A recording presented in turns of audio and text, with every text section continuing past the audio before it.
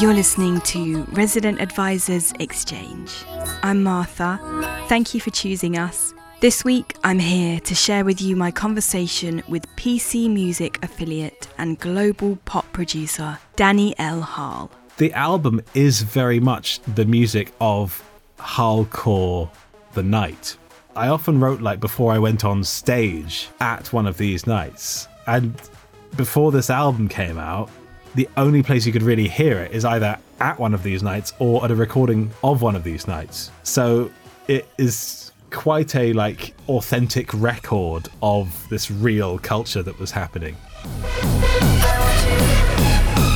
Starting out as a classically trained musician, Danny embraced his affections for hardcore and pop and has become a much sought-after producer with high-profile credits on records for Charlie XCX and Carly Rae Jepsen. His new album, For Mad Decent, titled Harlecore, draws together Danny's euphoric raving experiences in the form of an interactive online nightclub where the party never ends. We spoke about the virtual universe he's created to house this new release, about the record shop manager who inspired Danny's broad musical taste, and of his respect for the supercharged genre of Machina. There is also a video version of this interview on RA's YouTube, if you prefer to see the two of us in vision. But whichever way you take in this podcast, I hope that you have a wonderful listen to Danny L. Harle on The Exchange.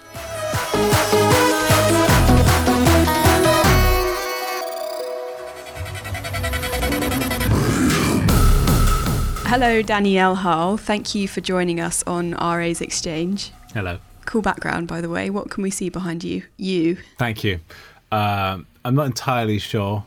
It's just there. It's not a Zoom background. It's just what's there already. So I'm very lucky. It just happens to be there and I started filming.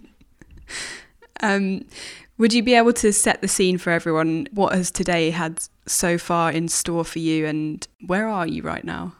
I'm in my studio. I've been remixing Paul Elstak's track Rainbow High in the Sky, a classic track which in Holland is a lot of people's sort of guilty pleasure track that you would play at the end of a night in the way that I guess Spice Girls is the equivalent here. Okay. At the end of a night in Holland, you might get people playing this one. It's got a very, very hard dance sort of gabberish sort of kick drum going through it. It's very fast. It's got an incredibly euphoric kind of synth line in it. It's got amazing lyrics. I want to see a rainbow high in the sky. I want to see you and me on a bird flying away. Very much my kind of thing. And yes, and I was very privileged to have some MC Boying rapping to hand that I could put over it, that I could layer on top of it. And so that's something that might be making an appearance at some point. Okay, good to know. Well, we're going to be hearing all about MC Boying later on. But I'm kind of imagining your new record isn't just about, the sonics and the music itself. You've kind of generated this entire universe that sits around the album with visuals and so many beautifully detailed stories and characters like MC Boying. I'd like to know if you can recall the first time you were truly deeply immersed in the world of a story, when you were first captured by the world of an artist. Yeah, it was Zelda Majora's Mask, the video game. Okay, that makes sense. Very confused sort of young teenager. There wasn't really a kind of understanding that video games could be an emotional thing in the sort of culture that I was brought up in. Obviously the people who made that game were very aware that could be the thing and were embracing it as a medium, the sort of production company. But yeah, no, it's just there's an amazing kind of synergy of music and visuals and story that just kind of that just managed to kind of really, I guess, manipulate me emotionally and believe these things were real and felt things. And it was incredible. Just the way it plays with the relationship between music and memory and the music's so amazingly crafted, and it seems so simple and is so complex at the same time. And growing up, what was the soundtrack to your growing up, your teenage years, in terms of like music, but also just sounds that were important to you at that stage? I mean, my development musically is very, very eclectic and varied. I think that's partly because of my dad, who is also a very eclectic musician who's been involved in the sort of fringes of contemporary classical music, as well as like working with massive pop giants. I think definitely my sort of attitude has kind of evolved as a result of being my father's son, and also I'm also very influenced by somebody who I worked in a records shop when I was about 17 for about 2 years, a classical vinyl record shop, and it sort of had all the contemporary music sort of picks of the day as well. Like, this is all sort of classical music though, like avant-garde stuff as well, and like 19th century and before.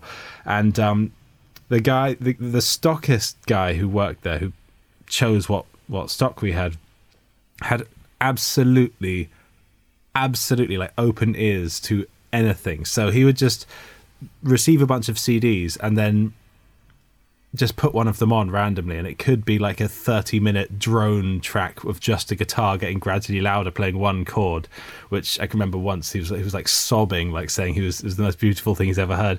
Or like the new Saturdays record, or like some like Lachenmann performance of some opera. I remember like Super Bass came out when I was working there, and he was like loving that as well. It was just like, I mean, like, of course, when someone says eclectic, they obviously mean within the very small parameters within that they're actually exposed to. But I find him a very inspiring presence as well, just in terms of being able to get something from lots of types of music, and also being more aware of, like, seeing someone who's that open to music just made it very clear to me that any kind of snobbery that I felt about music was actually just an expression of social anxiety. And it made it very clear that for most people, music's a lot about tribalism and kind of cultural association, rather than the kind of like actual experience they have whilst listening to it. Not that those two things are unrelated, obviously. Like sort of feeling like you're with your gang can like very much kind of holistically enhance your experience. But for me, it was just very eye-opening just to sort of like think about music as one big thing, rather than all these sort of like cordoned off areas and like cultural spheres or whatever. And that unity is like massively present in the kind of hardcore community. Yes. Was it through the record shop that you discovered that side of music? I gradually discovered the kind of this rave stuff that I've always been interested in. It had a strange sort of cultural position when I was very young, because rave had already reached its kind of cultural peak, which is arguably in the 90s. Now, like, that's not a very good definition of a peak though, but I meant like it's sort of its big moment in the public eye, when like Prodigy was in the charts. Rave was a big political cultural statement that was being demonized in the sort of political sphere. The drugs element were being focused upon, and then because it became more popularized when I was growing up, it was actually, I was only hearing it through like the charts, or like as a kind of joke thing in like Kevin and Perry Go Large, or even Jez in Peep Show is like a kind of representation of this kind of joke status that rave had sort of kind of achieved because of like associations with it, and just like the fact that the kind of like overall sort of, as I said, like peak, sort of meaningful peak of it as a sort of political statement had been made. What I didn't really realize was that a lot of the music that I was listening to was from this same period, this music that I was listening to and finding very important. I just wasn't really researching it properly. And the more I researched, the more I realized I was particularly interested in this period of rave music that was kind of in the noughties, that was known as UK hardcore, pioneered by people like Scott Brown, Darren Styles, Force and Styles, Breeze and Styles, Hixie, Dougal, all that lot in the north of England, using these kind of like very euphoric and trance influenced vocals and patterns. My relationship with this music is entirely as a headphone listener. It's not at all going out. I was like a total nerd just in my room listening to this stuff, but I just absolutely loved it and was just completely obsessed. I think the song "Taking Drugs" by Scott Brown was my dare I say gateway into the whole thing. His sort of synth riff in that is one of the most beautiful kind of constructions I've heard in music, and really represents his very unique take on melody and harmony and sound. It's like anybody who's a fan of what I do will hear what I like in the music of Scott Brown. I did a retrospective on him, just listening to everything he's ever done recently, and I just really thought this guy really is on my wavelength. He really likes the same things in music that I like. So it was his music was a big part of the whole thing. One could see my father's from Newcastle, and we often went to Newcastle to see my grandparents, and I remember seeing an advert for, I think it was like Clubland, like a hardcore Clubland kind of compilation on TV, and my brother pointed out to me, the further north you go in the UK, the music gets louder and faster, and I really, really like that idea. So that was a kind of early kind of spark of interest at the very least. So that was the sort of my earliest experience of the whole thing. But as I said, if you're a nerd and you spend a lot of time in your room, you have to kind of develop your own world. You develop your own kind of sort of inner world of things. The culture you get interested in is more about escaping into things, from escaping away from reality into these kind of sort of imaginary worlds, basically. You can see this in nearly all of nerd culture. It's all about escape. It's not about confronting reality. It's about not confronting reality. Mm-hmm. And for me, this music really helped that element of things. It really I found it very evocative, and it got me to this kind of euphoric experience, the fastest of any music I've heard. And in my whole sort of musical, my goal musically is to achieve euphoria, specifically this kind of melancholic euphoria, and rave music is one of the things that can get me there the fastest. It's kind of the fast food or sweets of euphoria. That's how it's sort of in terms of the experience of it. It's and this is spoken from somebody who's a big fan of fast food and sweets, as it were. When I say rave music, I'm referring to this specific type of rave music that I listen to. I'm not referring to the incredibly large and varied kind of tradition of it. I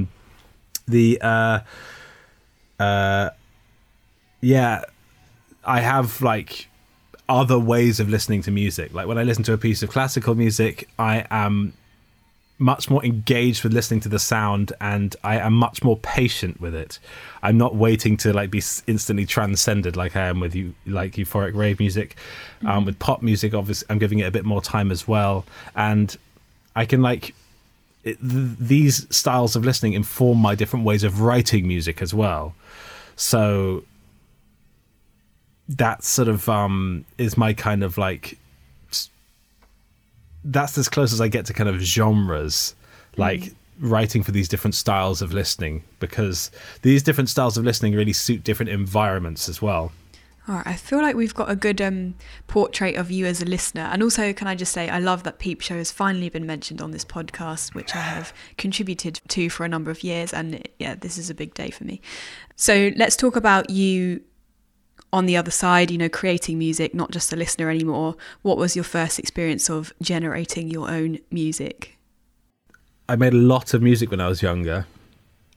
often there would be like a thing that I thought sounded really good, but then that I would hide some kind of jokey element over the top of because I was too shy to actually or too unconfident to sort of properly present the thing. And I think that's the case with lots of people. When they supposedly are joking or being ironic, they're actually just testing the waters for something they're actually very serious about.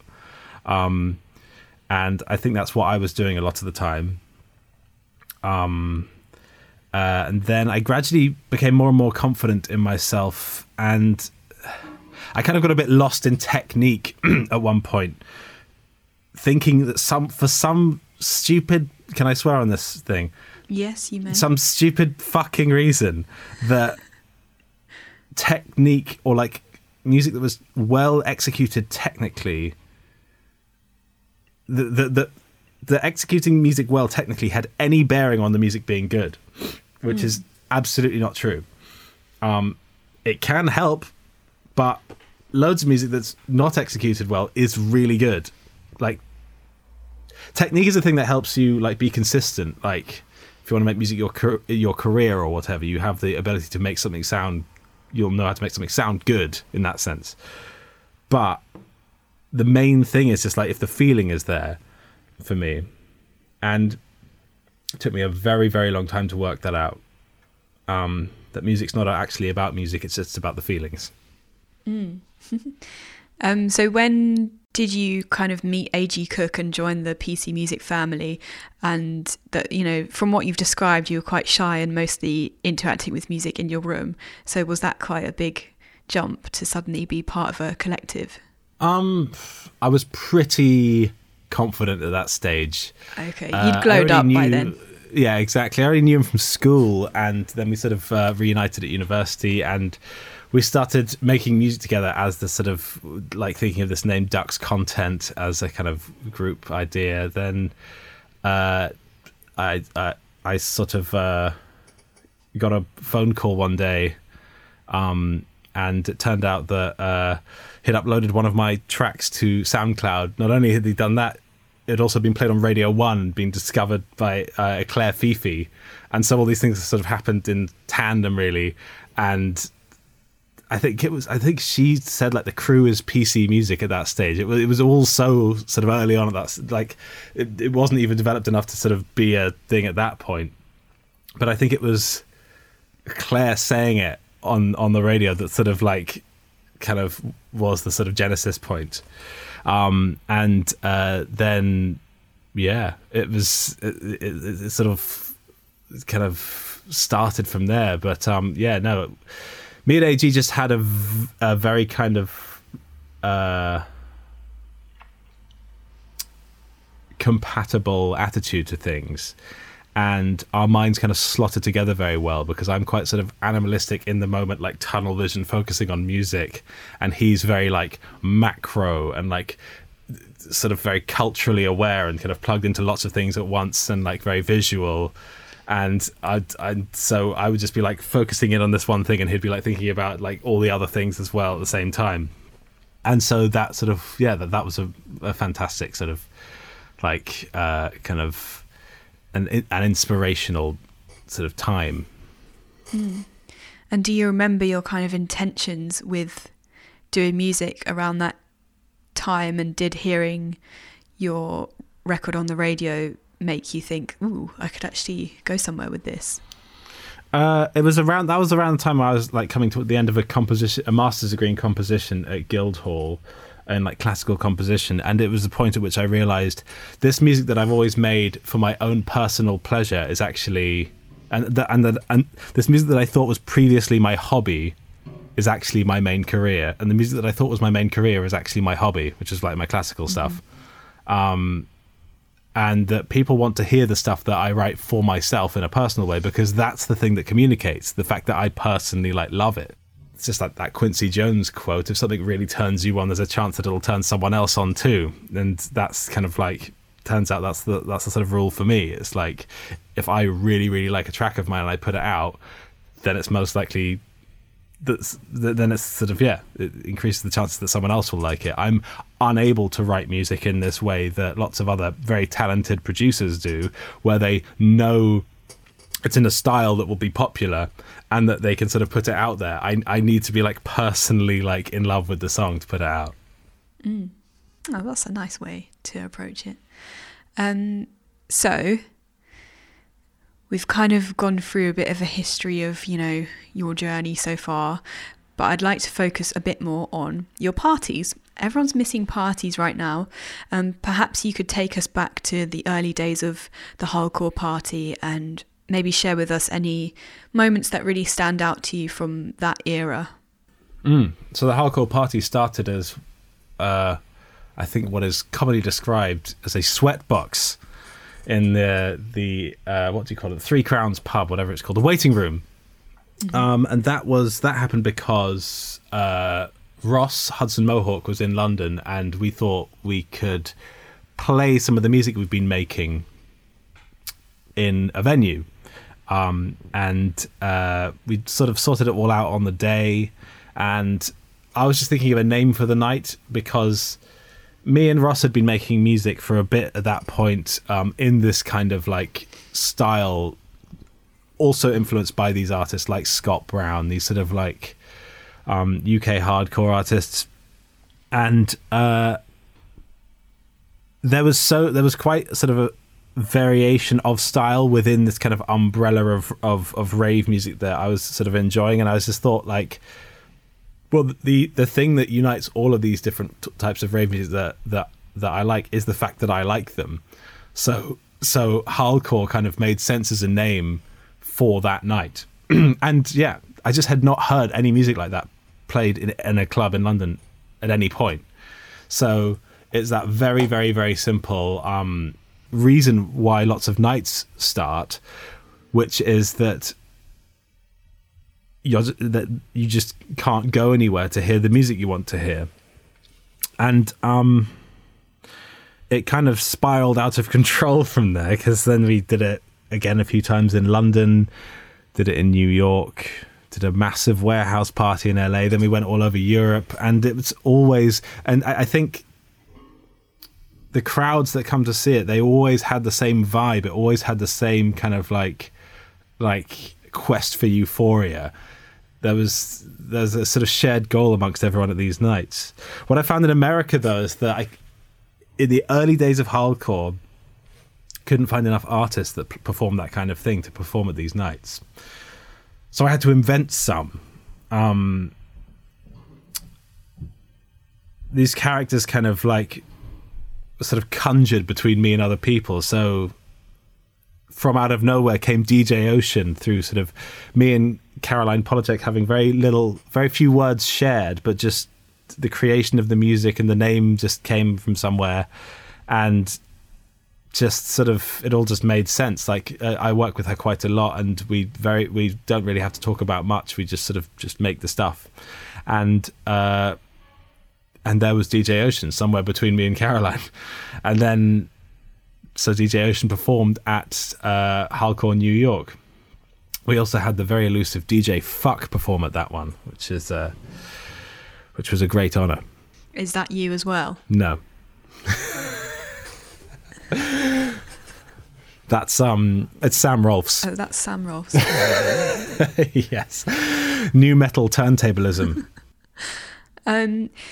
So taking the party to the US and sort of finding those, in a way, you know, the same crowd that were on that quest for euphoria, do you think that helped you kind of establish yourself in the US in terms of then going on to produce for like major pop stars like Carly Rae Jepsen?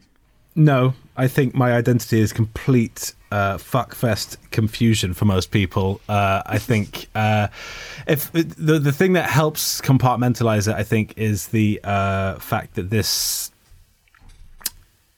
whole project is kind of confined to this club hardcore. That's where it all lives. And I'm still Danny L. Hall, and I make pop music. I make all kinds of music.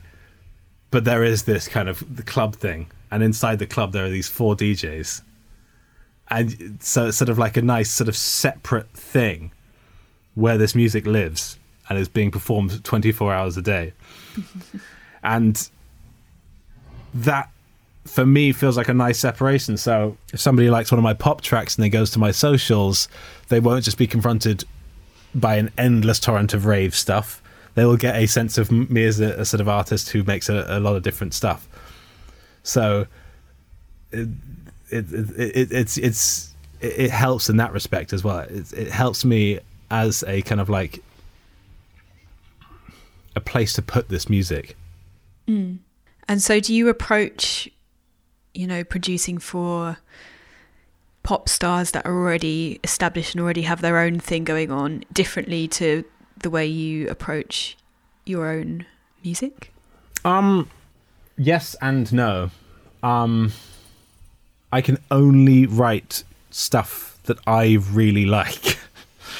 And I found out very gradually over my career that I can only really work with artists who really like what I do. I can, of course, like collaborate with artists, but I can only make my kind of thing. And so if they don't want my sort of thing on the record, it's just like they're working with the wrong person. I'm not versatile, I think is the word that I'm looking for. It's as simple as that. And now I'm in the very privileged position to have people come to me wanting to kind of like work with me because I've made my statement of like what it is that I like.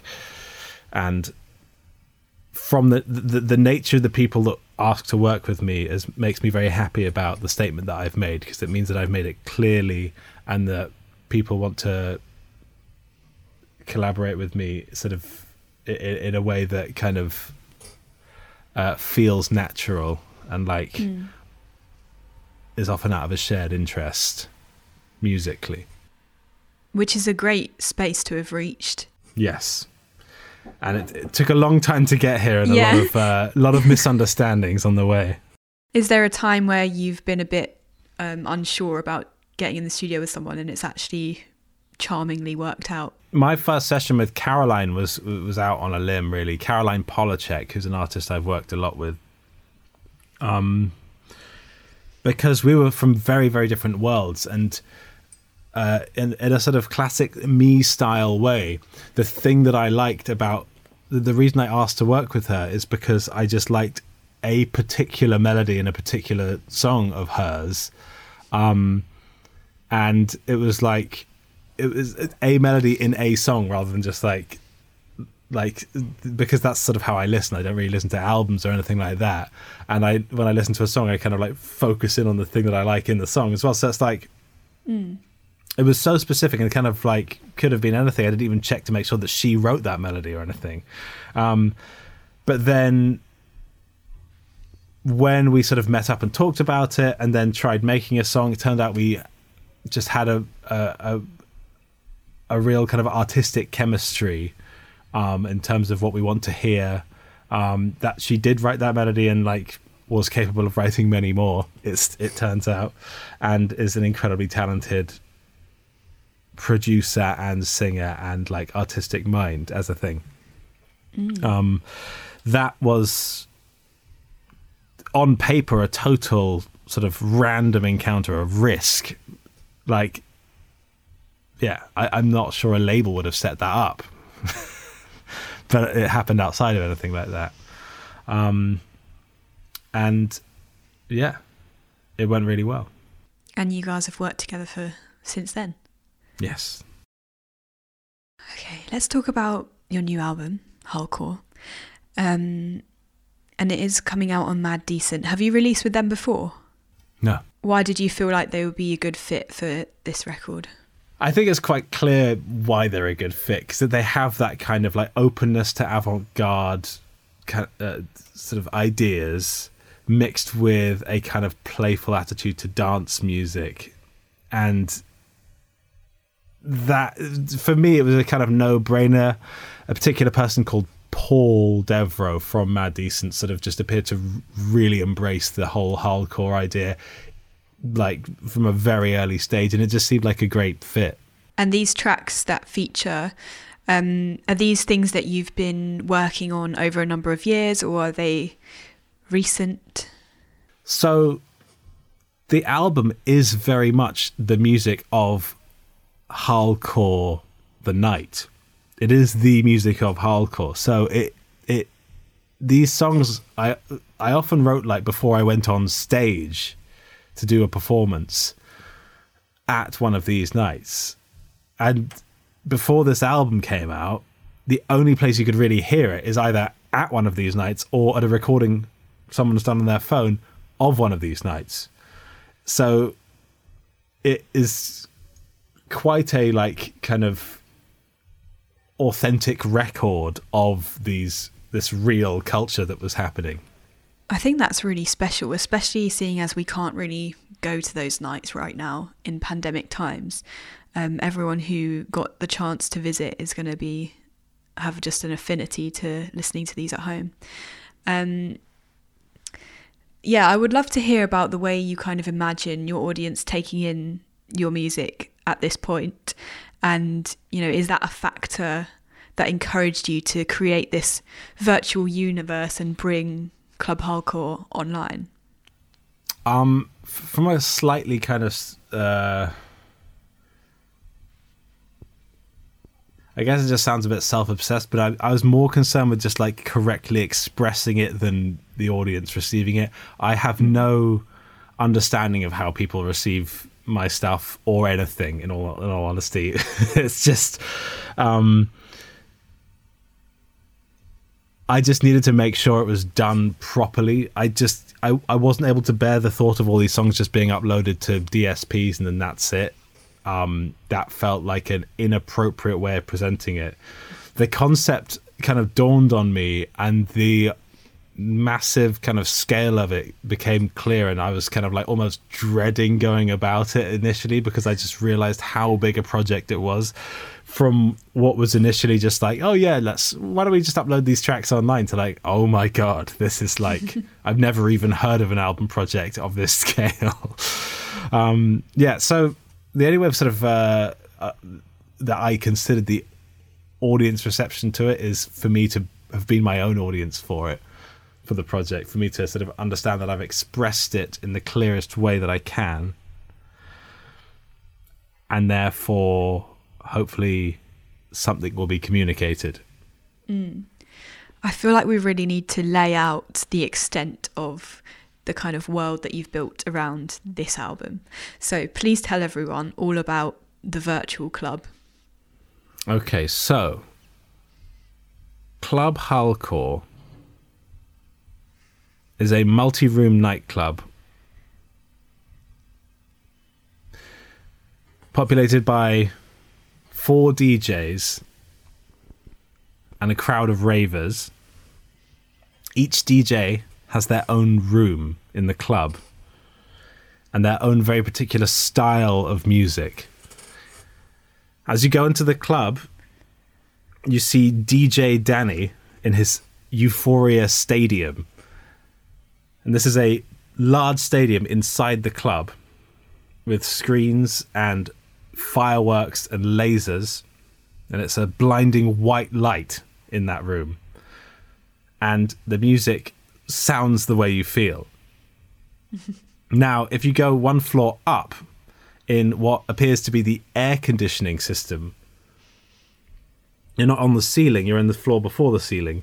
You'll find this inflated dome kind of structure that you can go inside, and inside there's a little blue man with a big smile and a pair of headphones on, and he bounces around the room and he raps incredibly fast in the Machina style.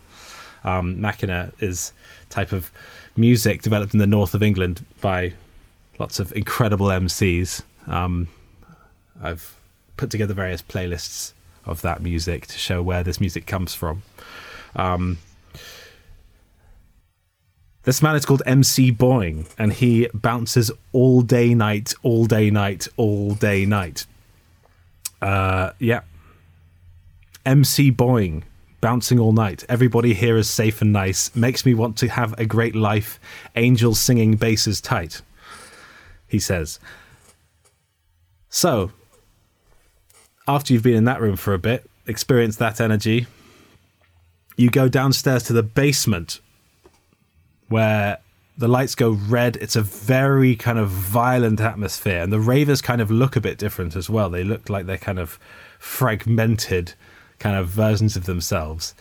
And in that room, you see DJ Mayhem, who is some kind of mutated wolf with what appears to be a mutated hammer of sorts, that's known as the Scalper.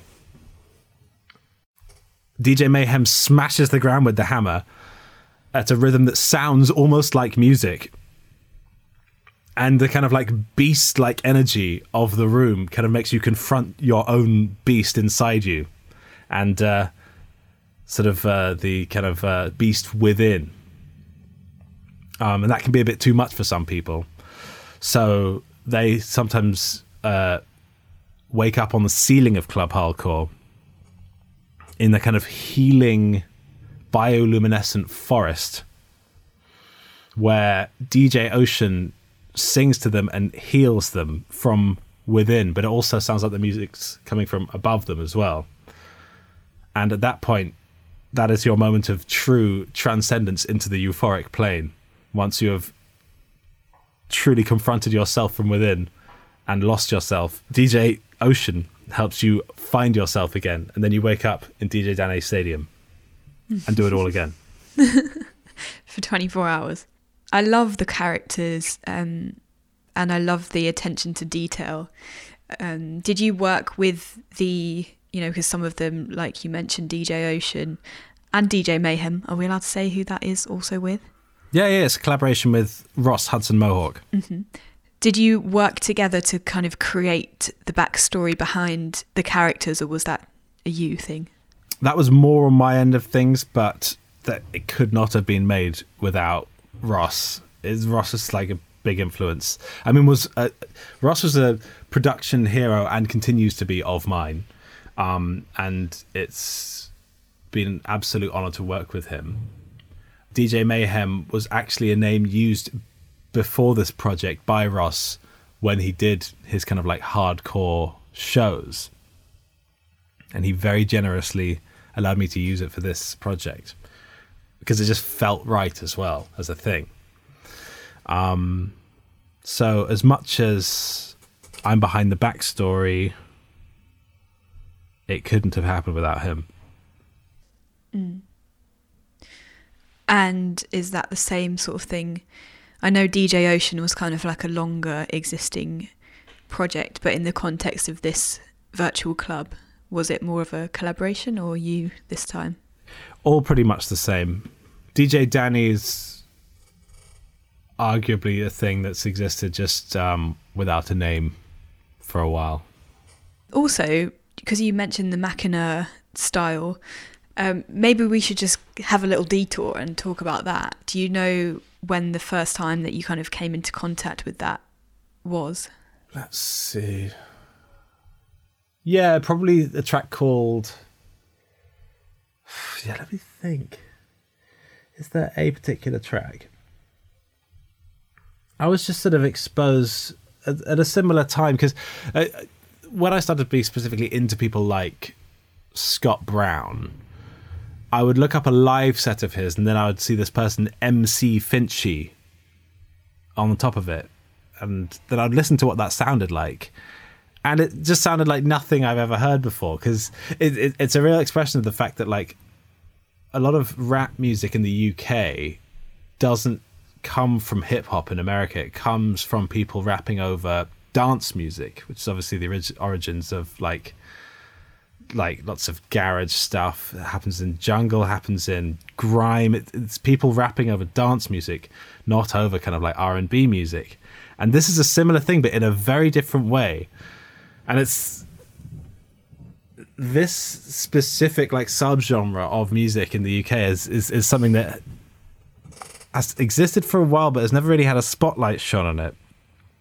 And it is music with fantastic artistry behind it, and it's a style of rapping and also a style of music, which is just endlessly fascinating to me.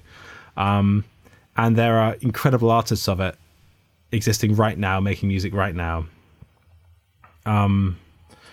And Yeah, I would say, yeah, it was maybe hearing like MC Finchy rapping over Scott Brown's live show.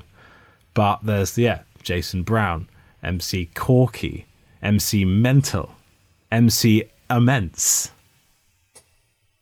Just like so many. It's quite an amazing thing to hear. Sort of eagle-eared fans of my work will hear that in, I think, my fader mix, I put in a large segment of the Masters of the Northern Sound into that, which I think is Jason Brown, MC Steele on there. It's an amazing, for as long as I've known about it, I've absolutely loved it. And DJ Movin is my favourite Machina producer. Well, there we go. There's plenty of artists that Danny's tipped for you there, if you want to go and dive into that genre more. So back to the virtual club. Have you had experience of constructing anything like this before? And let's talk about the actual creation. How did you get those ideas from your mind onto the screen? Very painstakingly. The concept came way before any kind of visual element. And thinking about the way in which it could all fit together was a big challenge. And as people who buy the vinyl will see, there is the building makes sense down to a sort of architectural diagram point of view. But also just like the placement in the building isn't just to make sense architecturally, it has to make sense conceptually in terms of the way that it all works with respect to that. So yeah, it took a long time, but it's ended up sort of perfectly. It's ended up in its perfect state. And did you work with video artists to create the rooms? I worked a bit with Lucas at Not Real Virtual to kind of like make some micro decisions about how some of the models would be put together and that sort of thing. But it kind of just took on a life of its own, really. And it's almost like it was telling us how to build it after a while. And when you personally access the virtual club yourself, how does it make you feel travelling through the rooms? It's everything I ever dreamed of. Brought to life on screen. Yeah. It's more than I could have wanted from this project. It's just like, it's exactly what I wanted to say. And I just hope that my dream is for it to be, for other people to experience it and to feel like they are not alone in having felt the same thing. I think that's really special. Well, Danny, thanks so much for bringing us behind the scenes of Club Hardcore. And I really do hope that people enjoy it the way that you do. I hope the music sounds the way you feel.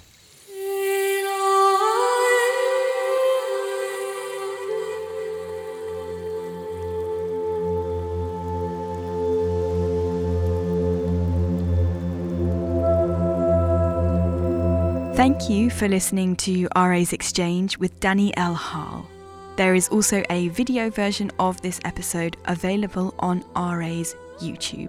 We'll be back with a new podcast episode for you next week. Until then, our full archive is available for you to take in. And if you find something you love, please leave us a review in Apple Podcasts, as it helps get our stories to more ears.